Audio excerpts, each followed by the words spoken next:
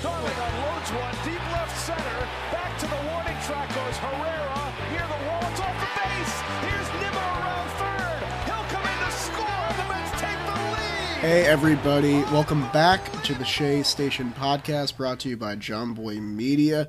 Sorry we took kind of a break there. I was feeling a little under the weather, but we're back now. We're ready to talk about another series win against Philadelphia. Jerry, I haven't talked to you in a while. How you doing? I know. First of all, no need to apologize. We didn't take a break. We didn't skip any days. We just didn't get the content out on the off day. So if the Mets take an off day, you running, feeling under the weather yourself can get an off day too. We didn't miss anything. Excuse. We didn't skip a series. We're putting out the content that we were destined to put out. Exactly. And I mean, you know what? Like, if the Mets are taking time to relax, I feel like I should be able to too. But, content's a race. I get it. I understand. It's a whole grind. Well, yeah, but I'm good, man. This is a busy week. My son turns 4 on the 14th. And so we have his party on Saturday. And then we have one of his preschool classmates has their party on Sunday. So it's just a full week. We're all planning. We're hosting here. And so my wife is busy readying the house because this is where she shines. She shines in many areas, but hosting like an event is truly remarkable with what she does. So I just sit back and enjoy it. And you told me before we started recording the show that you were on the A's broadcast this week. Is that correct? Yeah, I did the pregame show yesterday because the A's are playing in Detroit.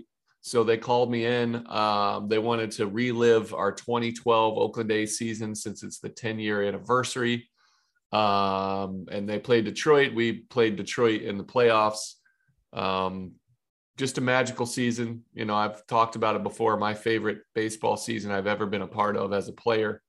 Awesome. So it was fun to talk about that, to relive a little bit. Yeah, Mets fans, if you're not familiar with that team, go check them out. Go familiarize yourself. It's a great story. Jerry's a huge part of that team. Jerry's told me many stories about super fun, man. It's it's unlikely, like an underdog story, and that's for me, that's the most fun in sports, is like when you're come out of kind of nowhere. It's beautiful. So, but let's talk Mets, man. Yeah, I was gonna say, they don't care about A's content. This is a Mets.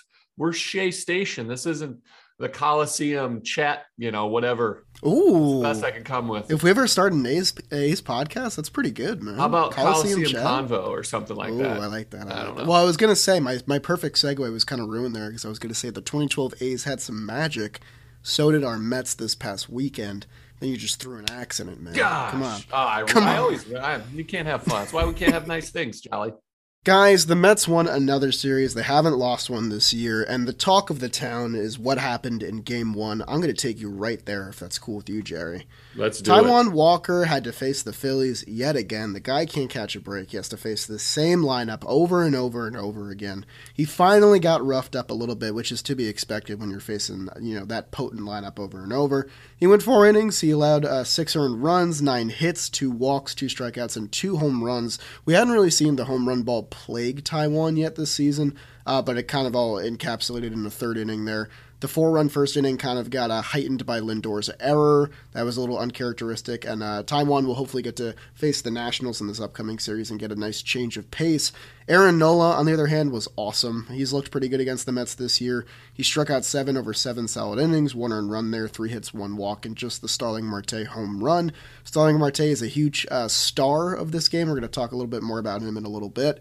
Adonis Medina and Chasen Shreve in sort of garbage time relief, if you can call it that, were really, really good. 4 shutout innings that kept the Mets in the ball game. We didn't really know if it was going to be a ball game until the 9th inning, but they proved to be kind of the unsung MVPs of this game because of what happened in the 9th inning. The Mets came into the 9th inning down 7-1. James Norwood took the mound for the Phillies. And then, I don't really know, Starling Marte beats out an infield single by a stride. Lindor breaks out of his slump with a 2-run home run. An Alonso double, a McNeil single. Canna hits a ball that would be a tailor-made up-the-middle double play, and it just kicks off the leg of Corey Knebel. Miraculously, the Mets catch a break. They get an RBI infield hit. JD hits a fastball. He's been really struggling with it this year. He turns on one, shoots it down the left field line. That's an RBI double.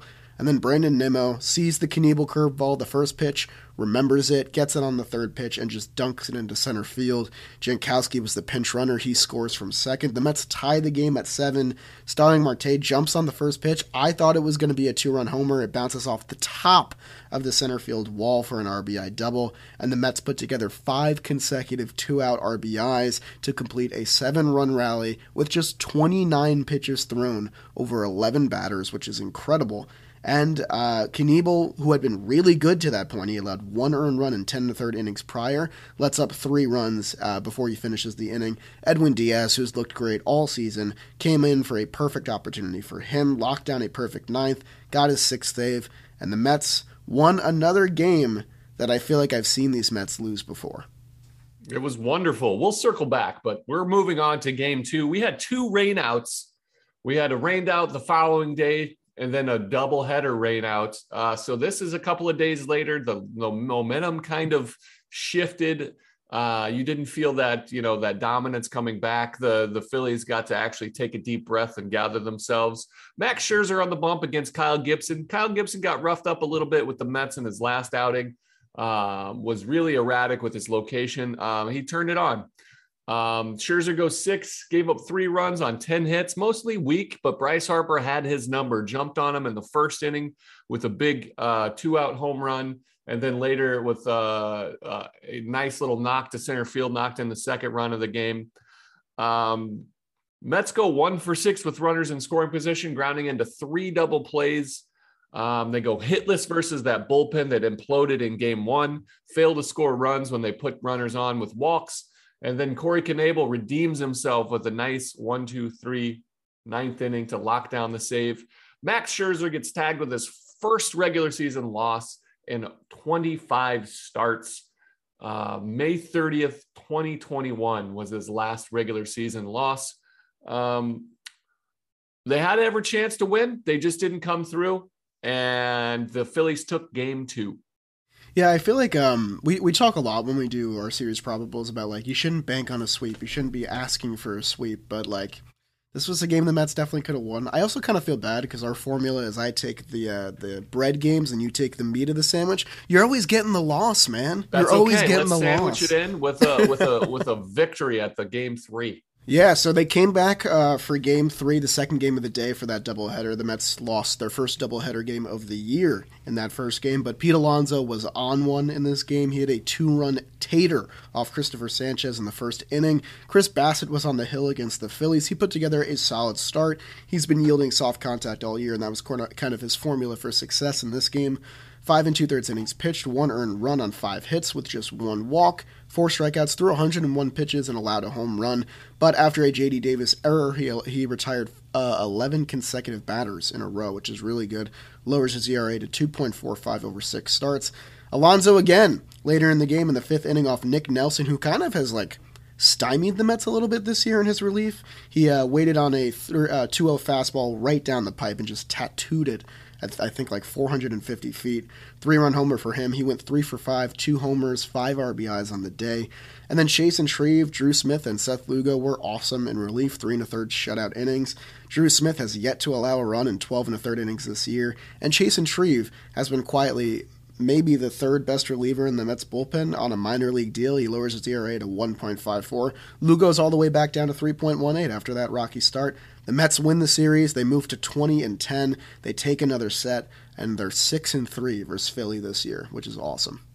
Yep, and they rescheduled a game for later. They're going to have another scheduled doubleheader. I think it's in August. Is that correct? Mm-hmm. We can get you the date. Yeah, I think it's August 20th. Yeah, August 20th, although they have a scheduled doubleheader to make up for the one game that they did lose. A good series, man. That first comeback, epic comeback, like an absolute definer. We talked about next man up. That was next man up. 27 outs. That's a style of baseball that is beautiful to watch, easy to root for. They're never done. They never just cash it in, never just roll over and let the game go because they know they got to play tomorrow. That is hard to do because the season is 162 games is so many games. It's really easy for a team down 7-1 in the 9th, to just be like, all right, let's just go ahead and end this. I'm not trying to do anything, but Marte legs out that single. That was huge, man. And then Lindor jumps on that first pitch, looked good, a beautiful classic Lindor swing. And then they just kept it going. That was awesome. Scherzer looked pretty good. He gave up 10 hits, which has got to be like his high for a long time. So many little dinks, though. A lot of them were little bloops over, infield choppers. Again, Harper got him a couple of times. Alec Boehm actually did they had like a little hit and run where he scooted one, but kind of a tough loss thing. And that's what happens. And then Bassett, I was so impressed with Chris Bassett in game 3. He had one of those, had a stupid balk called on him that could have, shaken his momentum and his confidence. And instead he just was like, all right, I'll handle that. He had a JD Davis error that was, pretty bad. And he goes, oh, okay, I'll just pick it up. That's what you need out of a veteran guy. It's easy to say Max Scherzer transitions for the Mets, like, acquisitions with Marte and everything. Chris Bassett has just been that solid guy, that steadying presence, that force to just solidify how good this rotation really is. Not an unsung hero, but I think maybe even underappreciated, for how good he's been and how good he's been in his career the last couple of years. So I think underappreciated is the better word there, because like we all know how good Chris Bassett is. We got very, very hyped up when they acquired him, but I think that his formula for how he succeeds is perfect for this team. I think he's the leader in MLB right now for the lowest velocity average on contact against him. And for a team that is great defensively, aside from that JD Davis error, that is a formula for consistent, continued, sustainable success. And Bassett just looked great. He kept his composure. Segura hit the home run off him. He also hit one right to the warning track later on that I think just stayed in. Probably would have been out on a different day, but we'll take that to the bank. And also about Max Scherzer, I think it's kind of funny, just like that our standard for Scherzer is so high because we know how good he is, that a 6-inning, 3-earned run performance is considered like he was kind of off his game a little bit. Like 10 hits stands out for sure. He still didn't walk anybody, still struck out 7, let up his home run that, he usually does. So, I mean, Scherzer still had a great start. I expect 6 with 1 run and 10 punchies every day. Yeah, I mean, there's the bar set high because he's that good and he's getting paid to do that. He had a quality start, that's the old, definer. I'll take it, but his expectations are high and they should be high. Shout out to Pete Alonso. Yeah. Game 3 looked incredible. Here's the thing. The Mets style of baseball is sustainable. Good defense, manufacturing runs. They are very heavily reliant upon Pete Alonso's power production. Yes. Yeah, I'm a little worried. Pete Alonso he plays every day. He's in there every day regardless. But I would like to see somebody step up with a little bit of pop. Lindor showed some, but I would like Eddie Escobar has had a rough run. Marte still hasn't hit his stride. Mark Canha's been hitting, but his power is not there yet. We need somebody, I think maybe I don't know who it could be. Well, yeah, that's like the toughest Davis part of this whole thing. Guy. That's where I was going to kind of take this conversation. So Eddie Escobar's 0 for his last 12. He has 1 home run on the year. Canha, 1 for his last 9. 1 home run on the year. Like, these guys are doing what they do great, but you're not getting the pop you need out of them.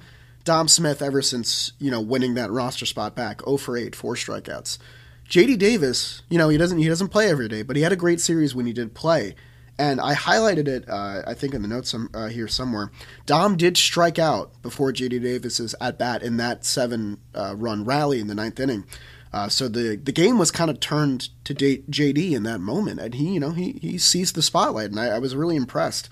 I just feel like he's taking a lot of good at-bats. I feel like the formula to get JD out, the book is out on high fastballs. Pitchers know that. They know how to feed him that, and I think he's kind of adapting a little bit. I feel like we've seen him take a lot of walks this season. I feel like he's waiting to get his pitches, and he's still catching the fastballs that are lower in the zone. I kind of think that maybe because we have a Nats series with Patrick Corbin coming up, which JD Davis is his best friend. They love each other. And 3, pretty shaky Nats pitchers as a whole. I think this would be a really good opportunity to maybe play JD every game and just see what he has, because I feel like he's been taking really good at-bats when he gets them. And like you said, the Mets are kind of desperate for power right now. Like, you don't want Lindor to be that guy. You want Lindor to just keep his head straight and do what he does best and succeed that way, because he looks much more comfortable this year, in my opinion. But at the same time, somebody needs to protect Pete, because you're not going to get those Sunday game twos all the time where Pete just carries the entire offense and gets 5 RBI. He's going to have an off day, and that's perfectly fine. He's human. But somebody needs to be there to pick up the slack. And yep. I like JD Davis right now.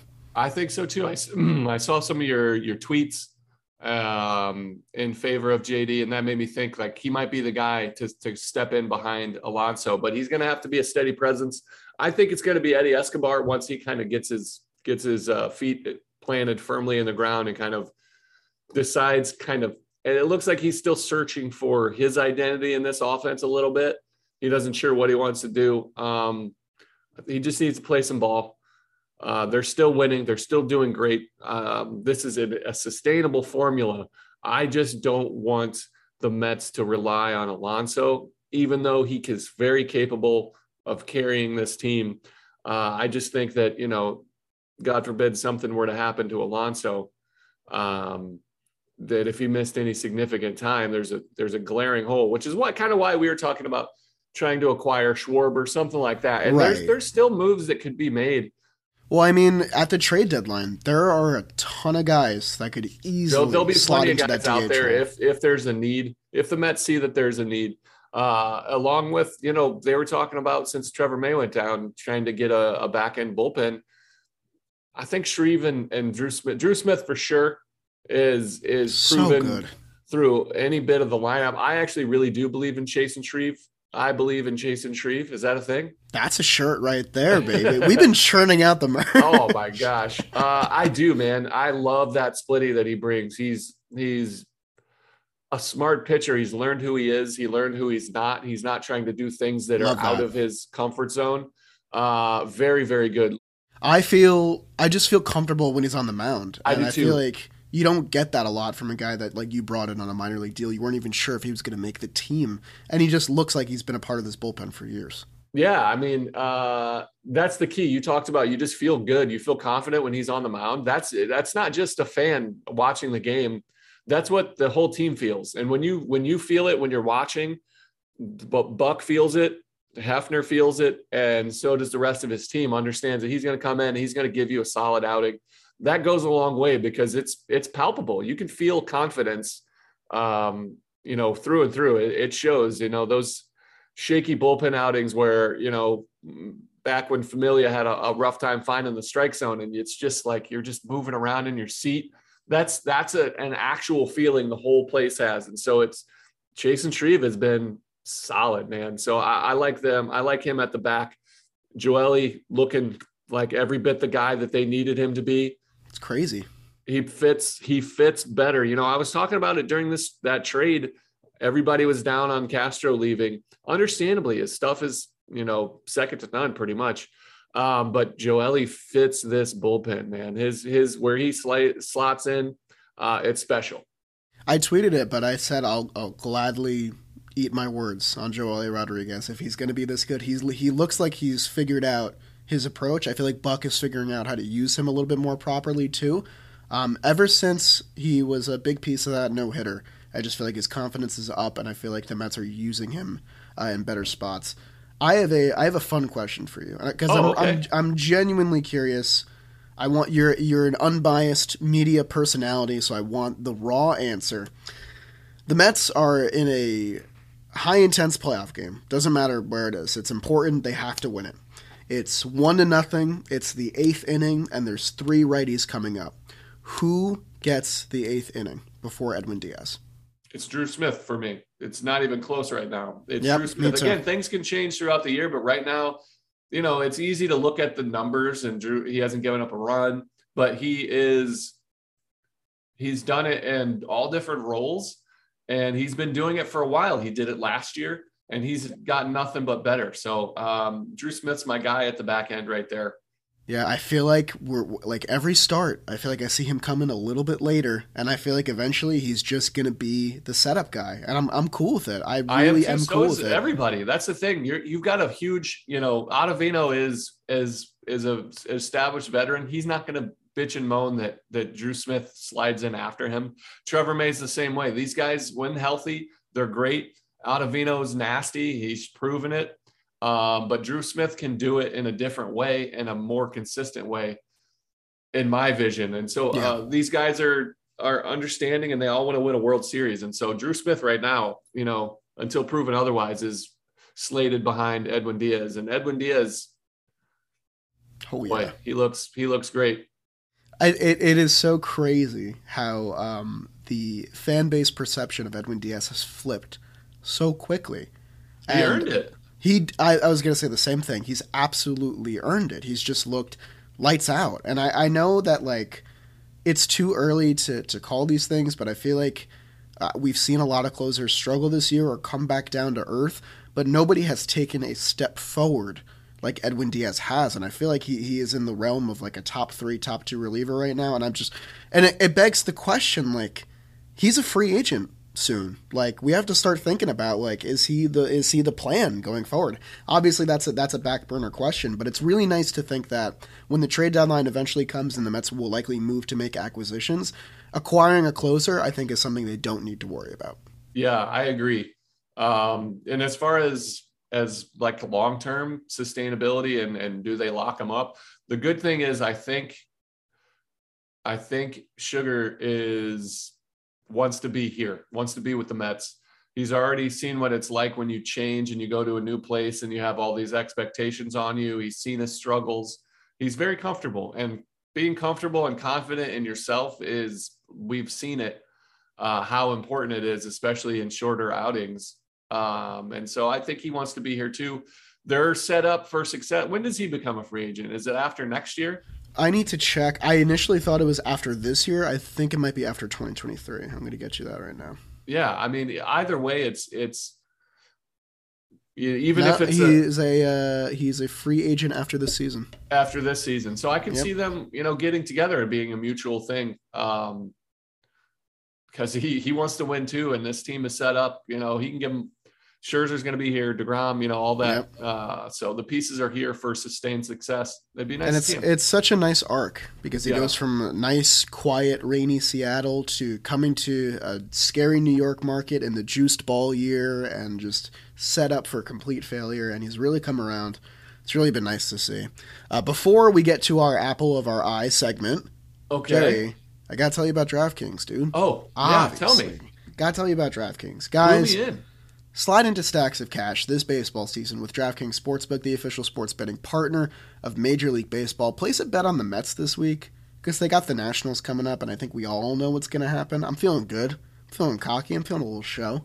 New customers can bet just $5 on any team to win and get $150, in free bets no matter what if you win or lose. Looking to turn a small bet into a big payday during the MLB season with DraftKings same-game parlays, you can do just that. Create your own parlay by combining multiple bets like which team will win, how many bases will be stolen, total runs, and more. It's your shot in an even bigger payout. So like Mets win, Starling Marte stolen base, Pete Alonso home run. Get yourself some cash. DraftKings is safe, secure, and reliable. Best of all, you can deposit and withdraw your cash whenever you want. So download the DraftKings Sportsbook app now. Use promo code JOHNBOY as always. Bet just $5 and get $150 in free bets no matter what happens on the field. That's promo code JOHNBOY at the DraftKings Sportsbook. There you go. Nailed it. As always. Now on to the apple of our eye. Jerry, you go first, as always. You want me to go first? Of course. All right. I'm going to go first. We didn't discuss this pre-show. I just want to highlight, we talked about his dependency in the Mets, how much they depend on him. The apple of my eye is Mr. Pete Alonso. Woo-hoo. There's nobody that earns it more. The more and more I watch Pete Alonso, the more I appreciate him. I've always been a big fan. I think he is a budding superstar in this game, not just in the New York media. He's already an established home run hitter. I truly believe personality-wise, he's not like your he's not like Fernando Tatis, Juan Soto, Ronald Acuna, Bryce Harper, all these like superstars. He is like a different style of ball player. He doesn't look like Giancarlo Stanton, but he's a big, strong guy, right? He's a big, strong guy. He's a big, strong guy. He's like an everyman, like he's. Can I say one thing? Yeah, go ahead. I think the reason why I love Pete Alonso so much is that Pete Alonso isn't cool. He's like not like he doesn't have swag. He's like a goofball. He's always like sliding all over the place, making goofy plays, but he just mashes and he loves the Mets, and I love him. I agree, man. He loves baseball. His vigor for the game of baseball and life in general so I was talking to Jimmy, John Boy, and we were trying to figure it out because he loves Pete Alonso as well. And he used the word to describe Pete Alonso that I think is perfect. And he's earnest. Yes. He's not cool, although he thinks he is a little bit, and he wants to be really badly. And I love that too. I do too. It's earnest. It's so endearing and likable. He's like the kid in the cool kids group at the lunch table in high school that's just like, yeah, we love him, man. He's here. Yeah. He's one of us. He's one of us. He's a great athlete, but just kind of a goober. I love Pete Alonso. This series went 5 for 12, 2 home runs, 5 RBI, 3 runs scored, a walk, and only 3 punch outs. He carried the team in game 3, a very, very important game to win, to solidify that series, to move him into the off day. He's my guy. He leads the National League with 26 RBI. He trails only Jose Ramirez, who's in the Cleveland Guardians lineup, who has 30 right behind him. He's a special player. He's really starting to shine. This Mets team is special. I think he's going to start to get an elevated attention. He's not even like a talk of his own. When people talk about the Mets, they'll just be like Lindor, Scherzer, DeGrom, Diaz, and then be like, oh yeah, they have a guy, Pete Alonso, who's a great home run hitter, won a couple of home run derbies, but I don't think he gets his just due. But I think we're going to see it. Yeah, I love that you pointed out that last part about how he's like our home run hitter. I feel like I've seen Pete go oppo and beat the shift like more than I ever have in his entire career in just this one like month and 2 weeks alone.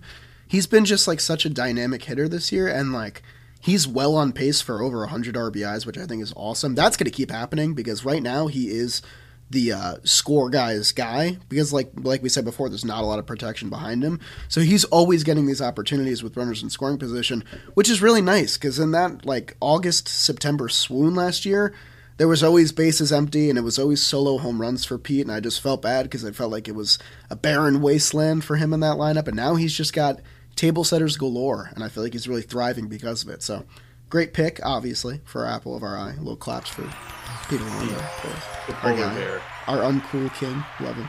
I'm gonna go. I'm gonna go a little different here. I thought about Chris Bassitt. This was a standard Chris Bassitt start. He looked great. Nothing too spectacular, but he does what Chris Bassitt does, which I loved. He was needed in that game 3 as well, man. And He overcame a couple of hiccups that could have gone momentum swings the other way. I like that. I heavily considered Adonis Medina because 2 2/3 innings pitched, no earned runs, 1 hit, 1 strikeout in the Game 1 comeback. I mean, if he's shaky and gives up the 2 runs that you might expect him to, like that game it already seemed out of reach, but it's way more out of reach. So he was integral to that comeback, and he's not going to get any recognition for it. He's not my pick. My pick is going to be the guy that started and ended the rally on Game 1, and that's Starling Marte, who really looks like he's coming around now. It really looks like he's starting to get hot, which I love. We gave him some love in the Arizona series, but he looks even better now. I feel like this is the beginning of the hot streak where he starts to come around. He went 5 for 11, 2 doubles, a home run, 2 RBI, 3 runs, a walk, 3 strikeouts. The only thing he didn't do in this series, which kind of shocked me, was steal a base. And I feel like, we've kind of seen him step back from that ever since he got caught a few times. But Marte's taking good at-bats. He's jumping on pitches that he can hit when he sees them. I feel like he was being a little overly patient towards the beginning of the season. He was working a lot of good at-bats. And I think that I'm glad that the Mets are moving him away from the top of the lineup because he's been getting hits in a lot of high-leverage situations. And that's not really someone you want in the 1 or 2 hole, even though that's like what Marte has traditionally done. He's a speedster. He hits for contact. It makes sense to put him at the top. But we have Nimmo up there. We have Jeff McNeil, who never strikes out. He's always making contact and slapping it around. You can have Marte in the middle of the lineup to get these guys in. He's not your power guy, and we talked about that before. But when Marte is hitting like 5th or 6th, I'm feeling really good about this Mets lineup. It showed in this series, and I hope that he just steadies it and continues taking good at-bats, keeps working walks, keeps coming around to score. And, that 7-run rally, that doesn't start if he grounds out to begin the inning. I really think it just doesn't get jump-started that way. So Starling Marte, he gets the apple of my eye. But I love both of our picks. I do too, man. I really want Starling Marte to shine. I really am. If he really dials it up to where he can be, I saw what he did last year with the A's when they acquired him. Oh yeah, he became the best player on that team with Matt Olson, with Canna, with Matt Chapman. He became the catalyst, the spark plug for that team, kind of right off the bat. And so I want him to get comfortable and to start to be himself, so badly, because it's special what he can do. It's different, and this Mets lineup, this offense, is catered to guys like him succeeding. And I think once he really gets comfortable and slides in, wherever the case may be, I think it's going to be, the Mets can turn it up another level because he's so dynamic. Yeah, he went to Oakland, played 56 games, hit 16 doubles, 5 home runs, 30 RBI, stole 25 bases in 56. That's a stolen base every 2 games. Also hit 316. He's crazy. Wonderful. He can be that good. That was last season. He can be. Great. I like both of our guys. You mentioned Adonis Medina, Chasen Shreve. We talked about Drew Smith. So this is the difference between a really good team and a great team, is the depth of the bullpen. Yep. Because it gives the Mets a chance when you're down 7-1 or 5-2, and you can't go to your primary relievers. You bring in another guy. Your job is to keep it close and allow a dynamic offense a chance to come back, to have some breathing room. You have no break. This is what's great, is the bullpen is deep, man. Everybody that they bring in is very capable of throwing up zeros consistently. And that will give you a chance to come back and snake a couple of wins at the end.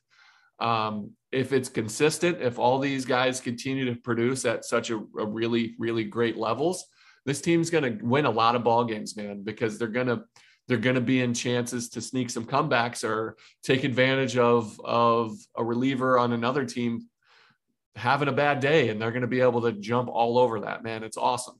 Yeah, I mean, after that shaky start where they blew a couple games, the bullpen ERA is down to 3.53. They're 5th in batting average against with 206.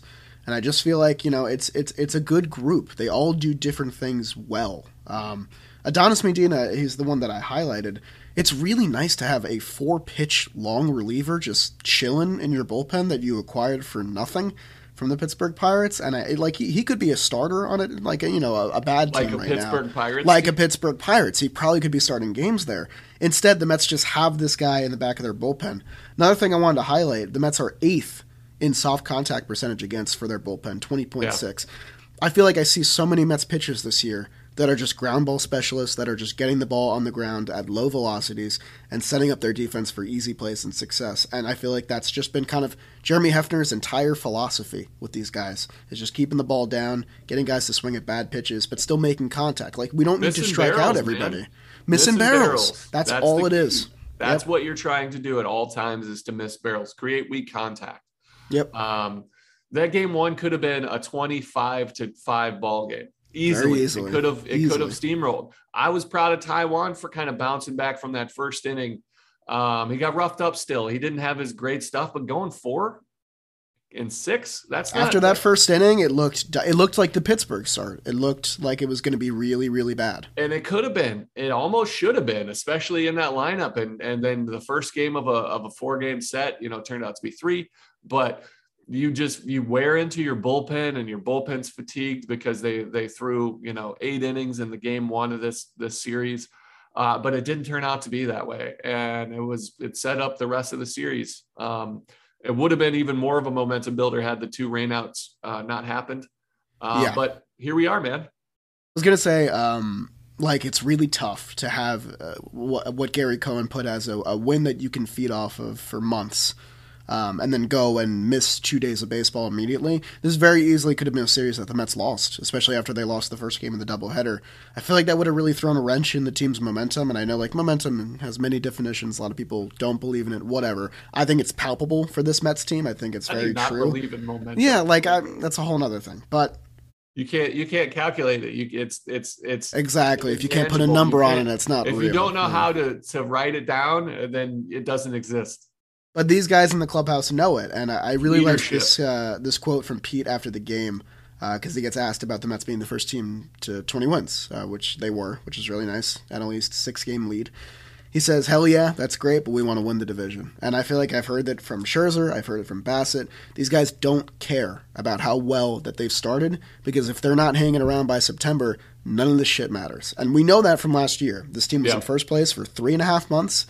We had our eyes set on the postseason, and then the wheels just fell off because these guys were living in the moment and not living for what could be happening later on in the season. So it feels like the whole mentality is different.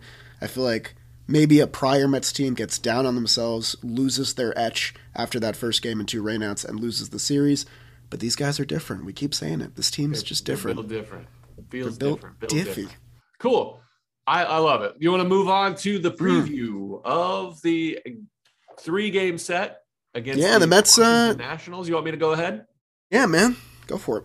Game 1, we have Cookie Carrasco against Patrick Corbin. Cookie coming off that 8-inning beautiful outing of his, really solidified himself as a bright spot in this already shining star of a rotation against Patrick Corbin, who has struggled, had a couple of good quality back-to-back starts coming in.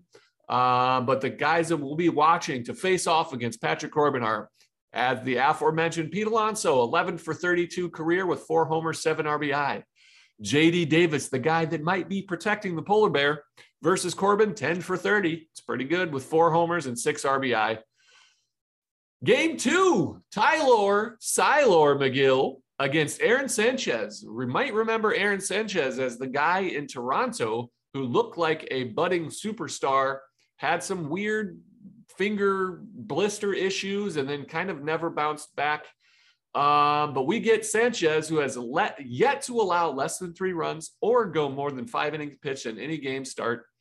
Most Mets have no history against this guy, which is good or bad. We'll see. And McGill had a decent start versus Atlanta last time out, inflated by Ottavino cashing in all 3 of those runs. He really looked like Tylor. He looked great, and he held the Nats scoreless over 5 innings with no walks on opening day. His opening day start, where he was popping 99, looking every bit the budding ace. That brings us to Game 3. Mr. Taijuan Walker looking to bounce back from his rough outing with the Phillies against Joan Adon in his 6.99 ERA. Alonso is 1 for 3 career with a grand slam off Adon. This will be Taijuan's first start versus a team not named the Philadelphia Phillies of this year, which is good. He was roughed up in his last start, looking to bounce back, and the Mets have scored 4 off of Adon and 4 1/3 innings pitch in his lone start against the Mets this year. Nicely done, Jerry. Can I say? Nicely done. Yeah, a lot of good takeaways here. One is Cookie, who really bounced back well in his last start, really looked awesome. Great response to a tough start against St. Louis. JD's going to start against Patrick Corbin every time this team faces him. Of course, like, the book is out. JD owns this guy. We know it. Tylor McGill, his ERA should be lower. Otto he pitched the 3rd day in a row. It happens. He was fatigued. We could all tell. Tyler looked really good. I'm not worried about him at all. He owned the Nats when they faced him for the first time. Aaron Sanchez is a name I haven't heard in a while, so good for him. Glad he's back in the bigs. And then Taijuan Walker, he finally gets to not face the Phillies. I feel like a lot of people are making fun of the Phillies because of the defense and the bullpen, but to act like this team is bad is incorrect. That lineup can mash any time that they want, and if they get things going, they're going to be scary. And Taijuan had to face them 3 times in a row. We already talked about how tough it is to face a team back-to-back starts. every outing so far this year, Taijuan has had to face this behemoth of a lineup. So I'm glad he's getting a little breather here. Hopefully he shows up versus the Nats and has a good start. Because, David Peterson had 5 shutout innings in AAA. Like, he's still hanging around. He still wants that spot. So, I mean, there's a little room for competition there, which I kind of like. Yeah, and we're coming into Washington. Who's the best hitter in all the land? It's probably Cesar Hernandez, right? He might be, but it's Mr. Juan Soto, obviously. I believe he's in a little bit of a slump. Yeah. Can we say that? I wanna read you a very fun stat line because I think it perfectly encapsulates the year that the Nationals are having. Juan Soto has 6 home runs, which is really good. Do you want to guess how many RBI he has? 14. 8. Juan Soto is going through what Pete Alonso went through last year. There's nobody on base for him ever. He's doing what he does. He leads MLB with 24 walks. So, like, a slump, yes, because his OPS is, like, the lowest it's ever been at 863. But he's still Juan Soto, and he still has punched against the Mets plenty throughout his career. I don't expect him to look bad this series. I expect him to take good at-bats. But, yes, I guess you can technically say this is the weakest version of Juan Soto we've seen. Okay, well, I'll take it. The weakest version. I'll allow it. No, we'll take it. Yeah. So again, the lineup for the Nats that we're gonna be looking for is Juan Soto. You've got Josh Bell, and is Nelson Cruz healthy? Nelson Cruz is healthy. He's been actually one that's been not hitting great. Josh Bell, on the other hand, he's had a rough start. Josh Bell looks like the Josh Bell from Pittsburgh. He looks really good. He's doing a good job. Nelly Cruz is batting 157, a 50 OPS plus, 3 homers on the year, no doubles. So it's kind of been home run, strikeout, or bust. That kind of hitter. Yep. So, again, it's a short sample size of a start. He can easily still be Nelson Cruz, the ageless wonder. Yep. But yeah, should be another series win. You beat the teams that you're supposed to beat. So I expect the Mets to come out and start throwing some haymakers early. Yeah, this is a kind of an important series for the Mets because we detailed it in previous episodes, but they have a tough month of May. They're in the middle of it right now, and they're doing a good job. After this Nats series, which I consider kind of a break, it's Seattle, who have been slumping, but that's a good team. St. Louis for 4 at home. That's a very good team who we have some beef with, so that's a big series. And then we go on a West Coast trip. We face the Rockies, who have been playing a good brand of baseball. Rockies have been doing really well. They're great at home, too, and that's where we're going to be playing them. And then you go to 3 with San Francisco, who also a great team in the NL West. And then you close the month with another set with Philly. So you have 5 consecutive series against good teams. So the Mets need to get fat here. Win a series against a team they know they can beat because there's no breaks for basically the rest of the month.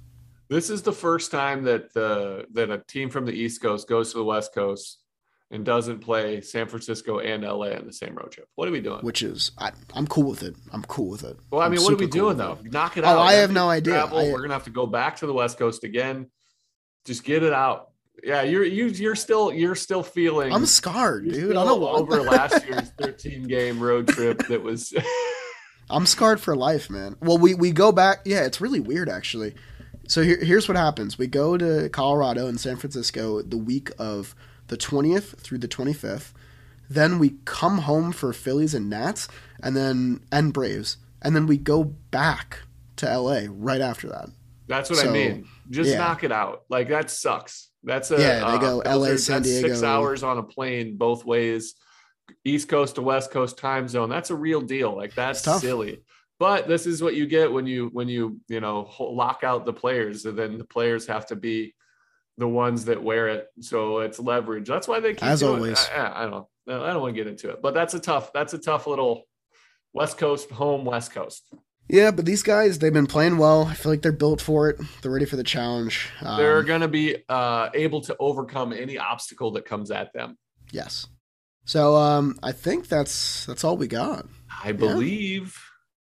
Good app. And Chase and Shreve. Got him. Gonna have to talk to the merch guys. I need that. Oh, they're sick of hearing about us. They're sick of it. Are we? How's it? Yeah. We have a new idea every day. My whole goal is to see somebody in the wild with a Shea Station shirt, sticker on their backpack, whatever the case may be. I want to see like this hoodie. Look at this hoodie. That's fire. This is the embroidered, like sewn So in. clean. It's so good. It's like going to be 85 today, but this is so comfortable in the office. Got my gray shirt that I on was as excited. always. By the way, you're rocking it. I want to see somebody in the wild with some of our gear on. I really do. I also want to see that. I really want to see a Great Human Being shirt out there, just because I feel like it's kind of heat. It's kind of a good shirt. It's kind of fun. You don't need to be a baseball fan to wear it. Of my son's, like his scooter helmet with the Great Human Being sticker plastered on top. So people know. Your son's a great human they gotta being. know. It's kind of a cocky thing, like, hey, I'm a great human being. Go to shop.jumblymedia.com/ShayStation. Make Jerry a happy guy. Why I want to not? see you out there. All right, not? that's it, man. Let's get out of here. We'll see you guys on Friday to recap the Nats series. Let's go Mets.